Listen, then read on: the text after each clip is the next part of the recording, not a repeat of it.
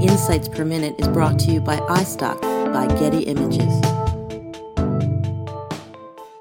I just missed a critical drop-dead deadline. I don't know how, but I completely forgot it was today. Now what? Can I fix the abysmal screw-up? Can I save face? Chills immediately course through my body. Acid fills my stomach. I can taste the fried chicken I had for lunch, rising like Old Faithful into my throat. Then there's the severe shortness of breath. Fear combusts as panic surges. My body convulses as I reach for the paper bag with the Popeyes logo. How could I? How could I what? Forget the deadline or eat Popeyes? I was in the throes of a full-court panic attack.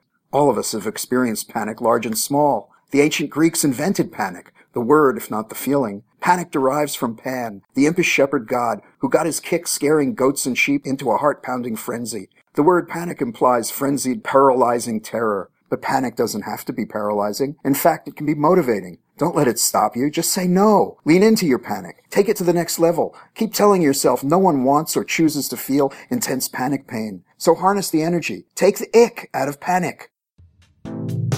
This episode of Insights Per Minute has been brought to you by iStock by Getty Images, helping you create standout work and ignite your creativity with millions of original files only available from iStock.com.